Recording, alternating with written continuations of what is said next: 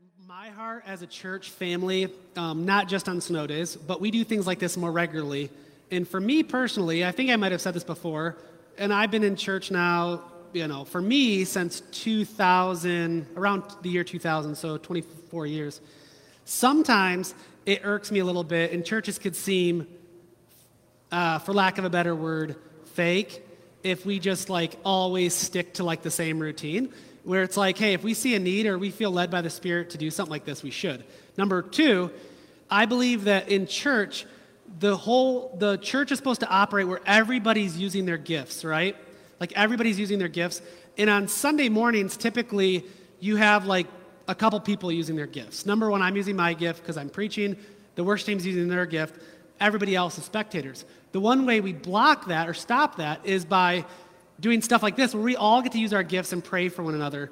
And maybe you guys get a word for somebody. You could share that with them. Maybe you guys feel like God is prompting you to pray for healing or whatever it is. This is the time to do that. So I like to provide space for that, even though it could be awkward. But as a rule, church isn't supposed to be a place of entertainment for the Christians. It's to be a place of equipping, right? And so doing things like this, it pushes us a little bit out of our comfort zone. But me personally, if I was looking for a church, I don't want to go to a church that all I do is sit and be entertained. I want to be equipped to be used for the kingdom, right? So yes, that's it. Two other announcements I forgot to make. Number one, the partnership meeting is on the 28th of this month. By our bylaws, we're supposed to announce that for 2 weeks leading up to it. So it's the 28th.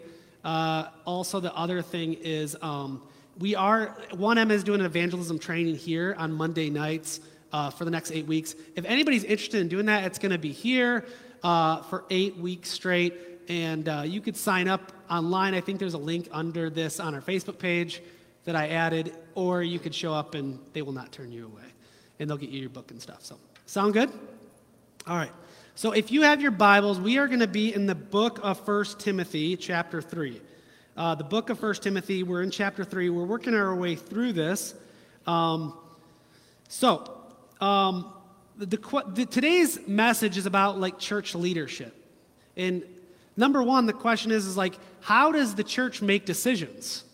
How does the church make decisions? It's a good one. Church leadership affects every believer. And you might think, hey, this message is just for leaders. It really is for everybody. It affects every leader. Good leadership can equip the church for making a tremendous impact in the community and for the kingdom. And poor church leadership or non-biblical church leadership could lead to a lot of hurt in the church. And if you guys have been around long enough, if you guys have been in churches long enough or have friends that go to other churches, you can see that there's a lot of people out there with church hurt, right? And church trauma and saying, hey, I'm never going back to church because this, and this happened to me. And even though that's unfortunate, and even though we should find a better church, that's not true. A lot of that is churches operating outside of the way God designed. And so we'll talk a little bit about how God designed churches to work and how churches are supposed to be led. So church leadership is God's design, and it's in His way. And the Bible spells it out. And I think if we leave church leadership up to our own opinions, we're going to mess it up. If we leave church leadership to I'm going to model the church's leadership structure after, a business, after Apple or after Nichols Supply, if that's how I want to operate our church's leadership, it's not the way God wants it. And a lot of times we do that, right? Hey, this worked for this business, and this is how they're so successful. We should do the same practices here. And the church is not a business, right? The leadership is different. So today talks about this. 1 Timothy chapter 3. I'm going to read the whole passage, 1 through 13. It's up on the screens if you don't have your Bibles. It says this. Here is a trustworthy saying. Whoever aspires to be an overseer, other translations use is elder. So we're really talking about elders here, but it says overseer. Here's a trustworthy saying, whoever aspires to be an overseer desires a noble task. Now the overseer is to be above reproach, faithful to his wife, temperate, self-controlled, respectable, hospitable, able to teach, not given to drunkenness, not violent but gentle, not quarrelsome, not a lover of money. He must manage his own family well and see that his children obey him, and he must do so in a manner worthy of full respect. If anyone does not know how to manage his own family, how can he take care of God's church? He must not be a recent convert, or he may become conceited and fall under the same judgment as the devil. He must also have a good reputation with outsiders, so that he will not fall into disgrace and into the devil's trap. In verse 8, in the same way, deacons are to be worthy of full respect, sincere, not indulging in much wine, not pursuing dishonest gain. They must keep hold of the deep truths of the faith with a clear conscience. They must first be tested, and then if there is nothing against them, let them serve as deacons. In the same way, the women are to be worthy of respect, not malicious talkers, but temperate and trustworthy in everything. A deacon must be faithful to his wife and manage his children and household well. Those who have served well gain an excellent standing and great assurance in their faith in Christ Jesus. So this passage here is talking about really two different types of leaders in the church. The first is elders, which I'm describing as servant leaders, and the second is deacons, which are leading servants. And so I'll explain these two, but really this passage is talking about these two separate leaders. And we'll break this down a little bit more, but the first is elders, which are servant leaders. So nearly every church in the New Testament, every church that's mentioned in the New Testament is specifically said to have elders overseeing them. The New Testament uses a few different words. It uses the term overseers, elders, pastor, shepherd. Even if you're reading the King James Version, it uses the term bishop. But the one thing to realize is when it comes to elders, it always talks about a plurality of elders. Every time it talks about elders, it's always in the plural form. Meaning that when churches were established, like, hey, here's a new church, they were said to have overseers there, plural, that oversee the church. And that means a group of men that are God's chosen people to lead the church. Meaning the church was never meant to be run by one person. There's never in the church was there meant to be a CEO who oversees the church.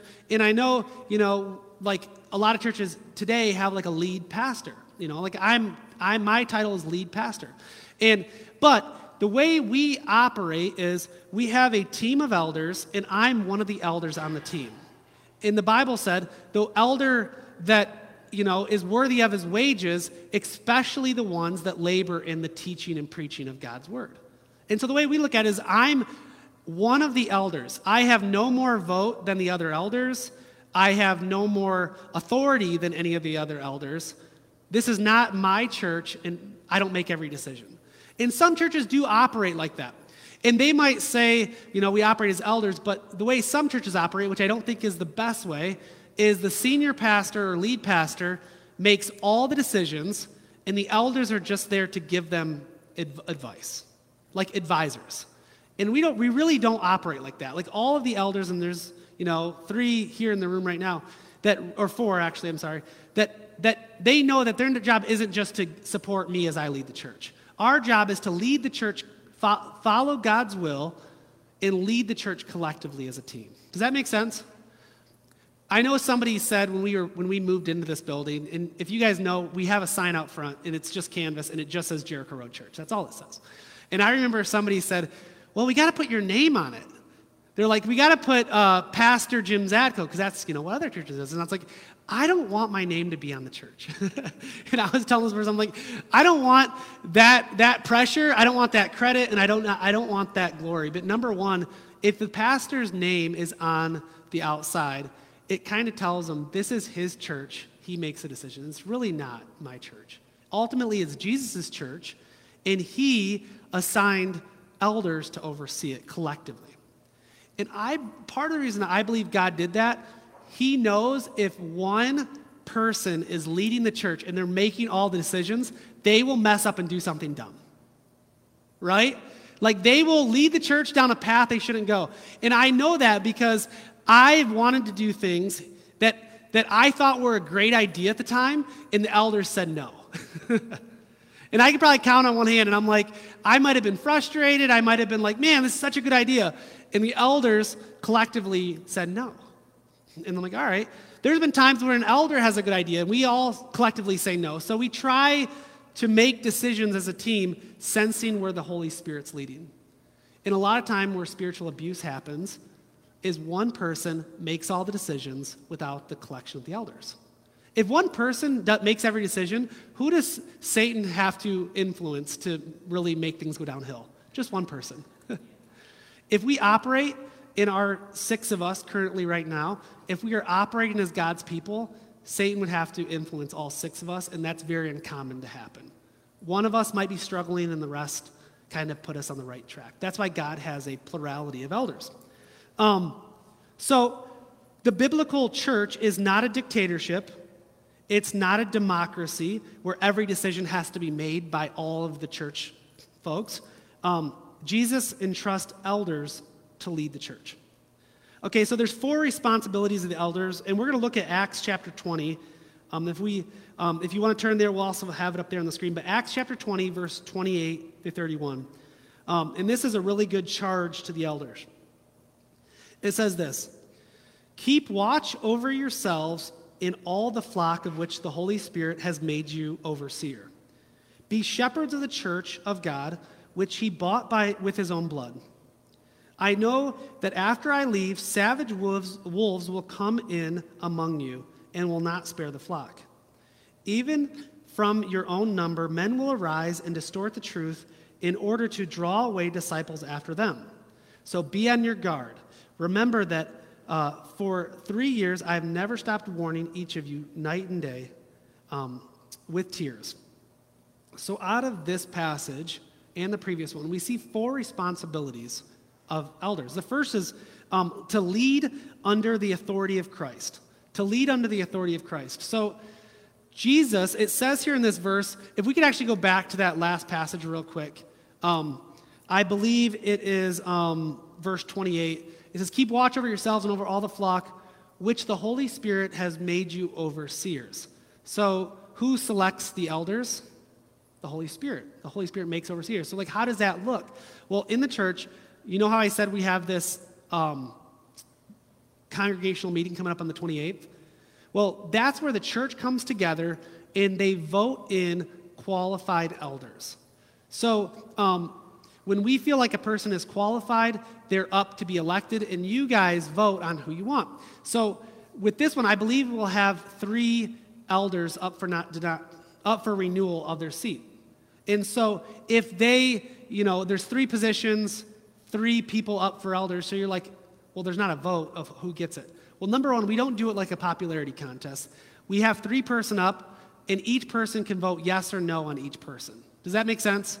And so if a person doesn't get enough yes votes for any reason, they can't be an elder. And so we look at that as the church coming together, praying, trusting in the Holy Spirit over those people. And I believe this week in the newsletter, we'll send out who those are, who's up for re-election, and you guys could pray about it.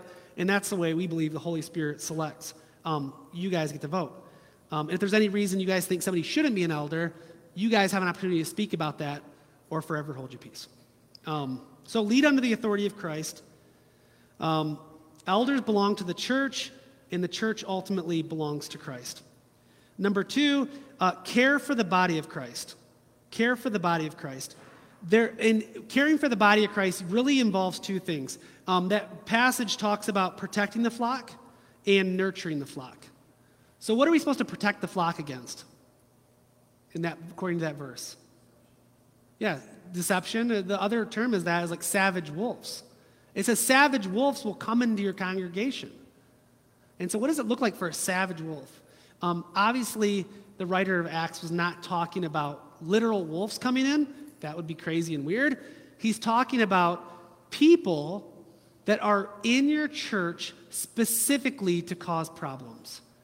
And when we talk about savage wolves, we talk about people that are specifically here to cause division, that are sent here, with bad motives to cause division, or maybe through what they're doing, they're just causing division. Or number two, false teachers. That's teaching something that's completely contradictory to the Word of God. And so elders, and all of you, are responsible for addressing that. The elders are the front line of spiritual warfare. So, if somebody's in here and causing division, what should our response be? Immediately kick them out? I don't believe so. I believe if somebody is here is causing division, the Bible says, encourage one another, rebuke one another. And so we should talk to them and say, hey, we love you, we're glad you're part of our church. What you are doing is causing division. They're like, how? Because of X, Y, and Z. And they're like, oh, I'm so sorry, I'll stop that, and thank you for telling me. And then we're good. If somebody, even though they're talked to, does not stop causing division, then there is a time to be like, hey, you can't be here anymore because you're causing too much division. You're only here to cause problems. And after much love and after much discussion. And so care for the body of Christ. The other one is teach the word of Christ. The elders are here to make sure the word of God is taught, make sure the word of God is preserved. And that's really one of my main responsibilities is preaching here on Sundays. And we also have missional communities, but it's to build up the church through the word. If we are building up the church in any way without the word, we're not really building up the church. If the word isn't involved, we're just giving self-help things. So he's saying the word alone has the power to build up. We don't simply follow pastors or elders simply because they have a position. We follow them because they're teaching the Word of God, and what they're saying from the Word of God has authority, right? And even like last week, when I have to teach on something difficult, or even this week, I am not teaching my opinions. I am not teaching what I think is right. I am teaching the Word of God. And then we're all called to obey the Word of God, right? And I'm teaching you the best way that I know how, through prayer. And if the elders think I am teaching something that's off track, they'll say, hey, I think that's wrong. And so we are to teach the word of Christ, to the church to be obedient to that. And the last is to model the character of Christ, to model the character. If you guys look at this passage for today, the first part, and I'll read it again, it's mainly talking about the qualifications of an elder. So they're saying, if you guys are looking for somebody to be an elder in the church, here are the qualifications they should meet. If they are not meeting these qualifications, it's probably not the right time. We see a list for elders, a very similar list in Titus and in 1 Peter. And a lot of them are character qualifications. But it's important to note, in this list to be an elder, it doesn't say anything about age. It doesn't say that they have to be over the age of 50 or they can't be 20 years old. It says nothing about age. Specifically, in 1 Timothy, it says, do not let anybody look down on you because of your age. Okay? So it has nothing to do with age. It has nothing to do with wealth. Like the wealthiest people in the church shouldn't automatically be elders. It has nothing to do with that. And it's also not the most popular person in the church. Like, again, it's not a popularity contest. Here's, again, and I'm going to read this again in verses 1 through 7.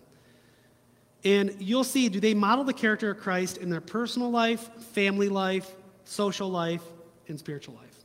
So here it is again. Here's a trustworthy saying. Whoever aspires to be an overseer desires a noble task. Now the overseer is to be above reproach, faithful to his wife, temperate, self-controlled, respectable, hospitable, able to teach, not given to drunkenness, not violent, but gentle, not quarrelsome, not a lover of money.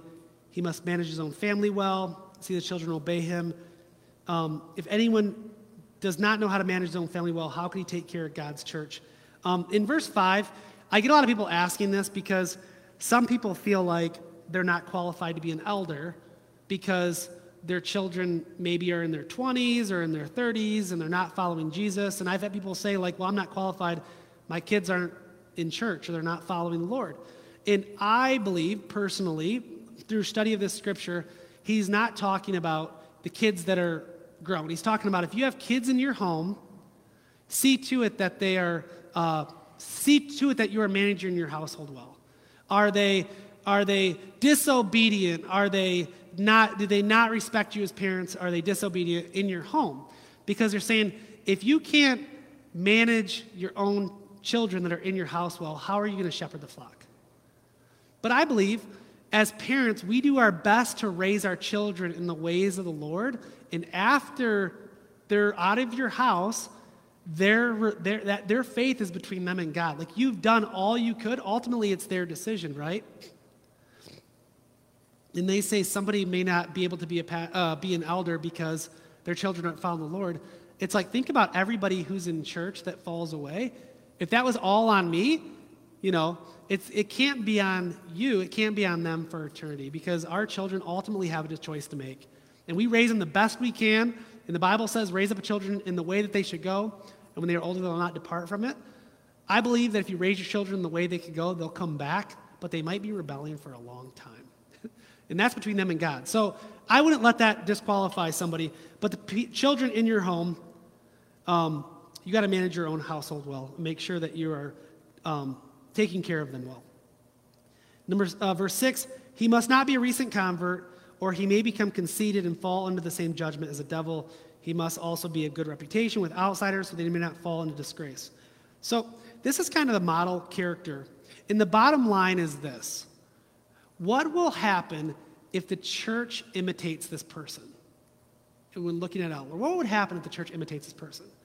And I could say, for our elders we have, I would be completely okay if the whole church modeled their lives after this person. So, and that's kind of what we want to look at. And that's kind of the gist of what it's saying. Because bottom line, as the leaders in the church live their lives, people are looking to them, and they're going to be modeling their life after them. So if this is how the elders live, I feel like this is okay for me to live as well. And so they're going to be modeling their lives a little bit. But there's a great thought I want to share with you guys.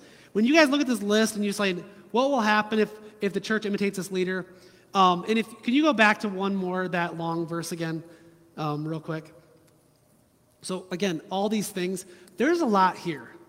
And if you read the qualifications of an elder, you might be thinking, who could possibly live up to this?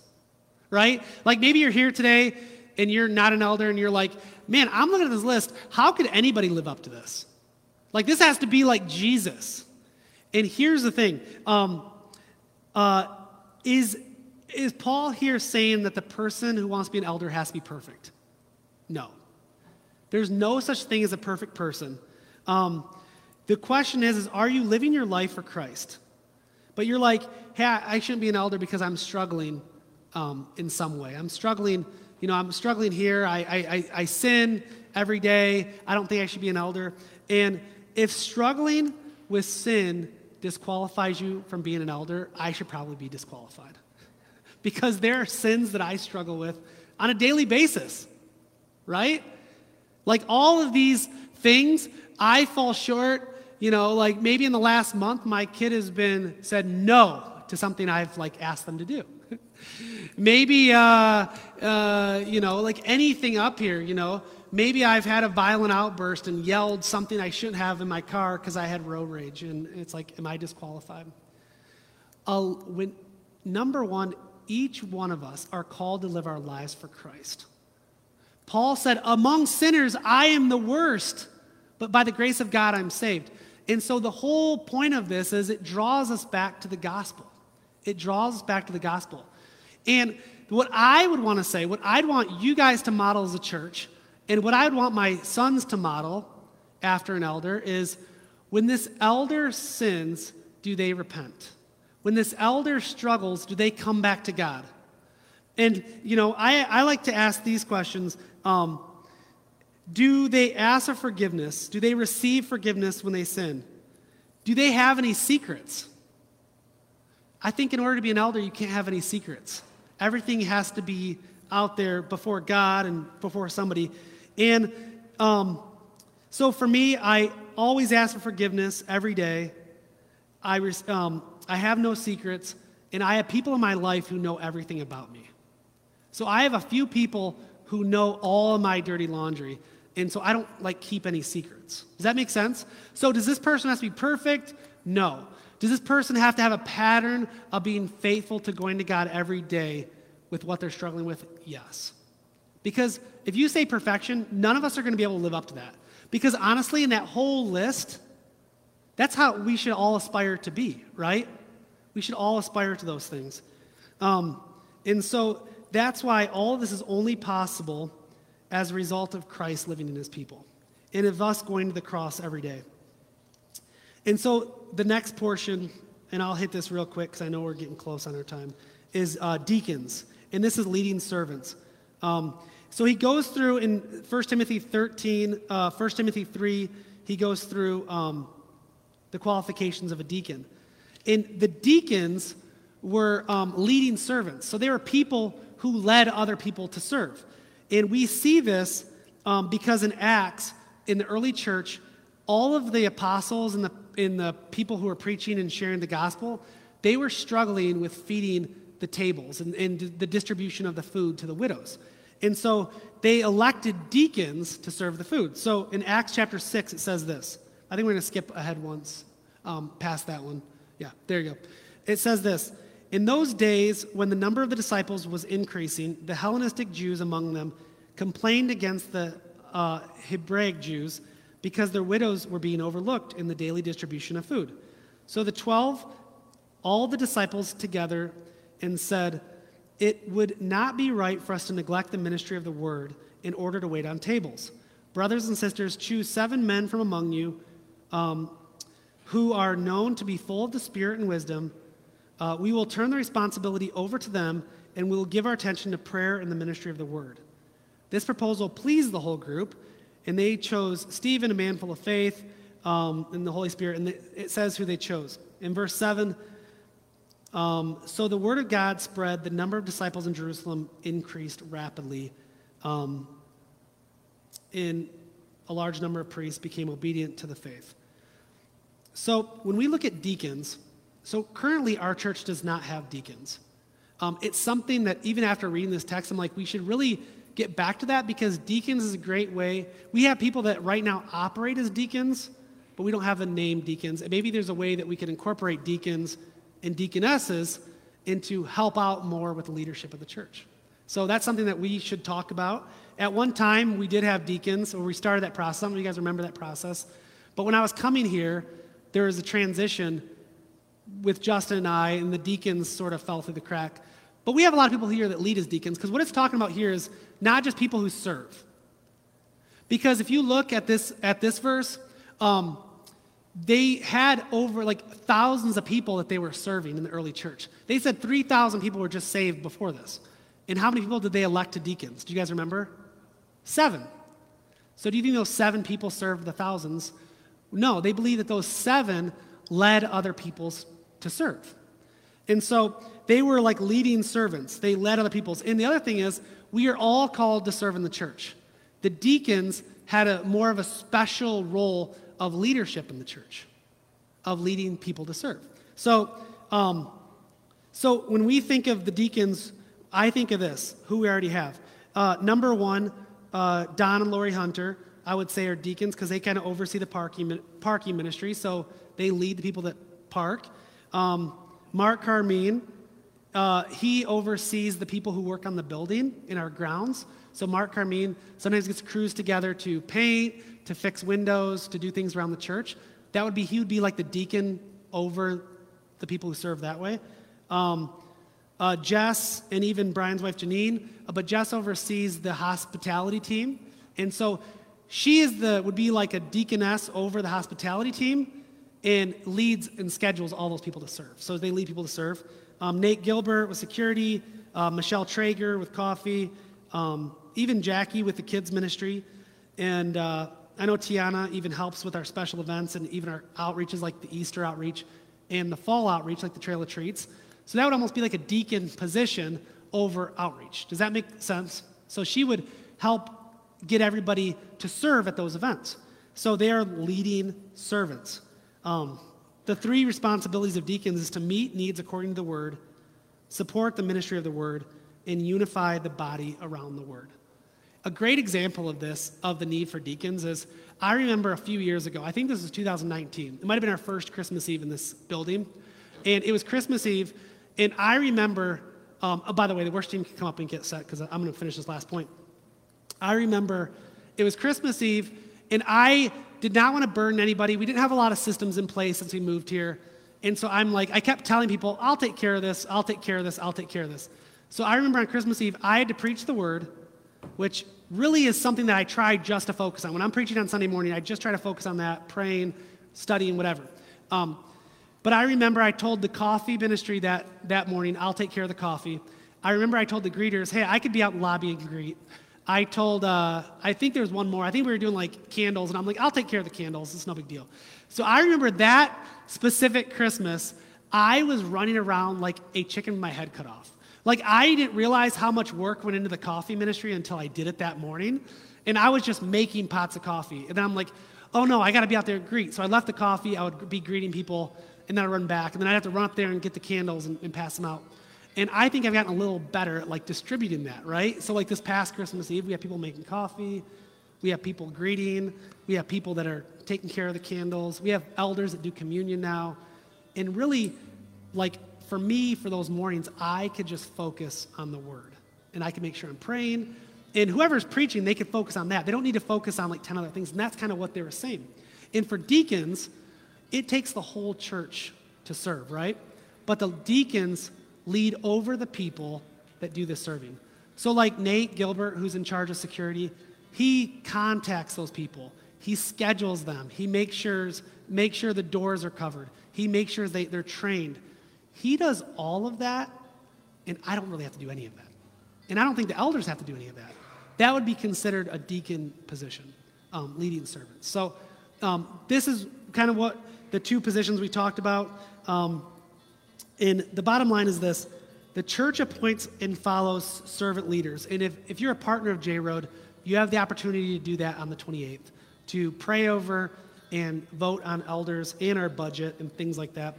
And also the church affirms and honors leading servants called deacons who use their gifts to build up the body of Christ. And the other question that comes from this, I didn't say this, but I'll wrap it up. Last week we talked about elders. We believe that God, the Bible teaches male elders. That's how we interpret those verses, that the elder position is reserved for men. We believe that deacons can be men or women. Part of the reason is he talks about that here in this 1 Timothy verse, but also in Romans 16, we see that Phoebe was a deacon. And so we are not saying that women cannot be leaders in the church, because if you're a woman and you're a deacon, you are leading others. Like there are leadership roles all throughout the church for both men and women. So yes, we believe that women can be deaconesses. So I just want to clarify that point. So I'm going to pray now, and then we will sing this last song. Heavenly Father, we just thank you for this word. God, church leadership is important. It's all about how we guide your flock. God, as me being an elder, we see it as a tremendous responsibility to care for your church and be accountable to her. God, we pray that you use all of our leaders here, both men and women, to advance your church. And we pray that nobody's sitting on the sidelines, but everybody is using their gifts for your body. God, we pray that the church grows, the church advances into new territories and dark places as a result of everybody serving, and not just a few people using their gifts. So God, use us today. We just thank you in Jesus' name. And all God's people said,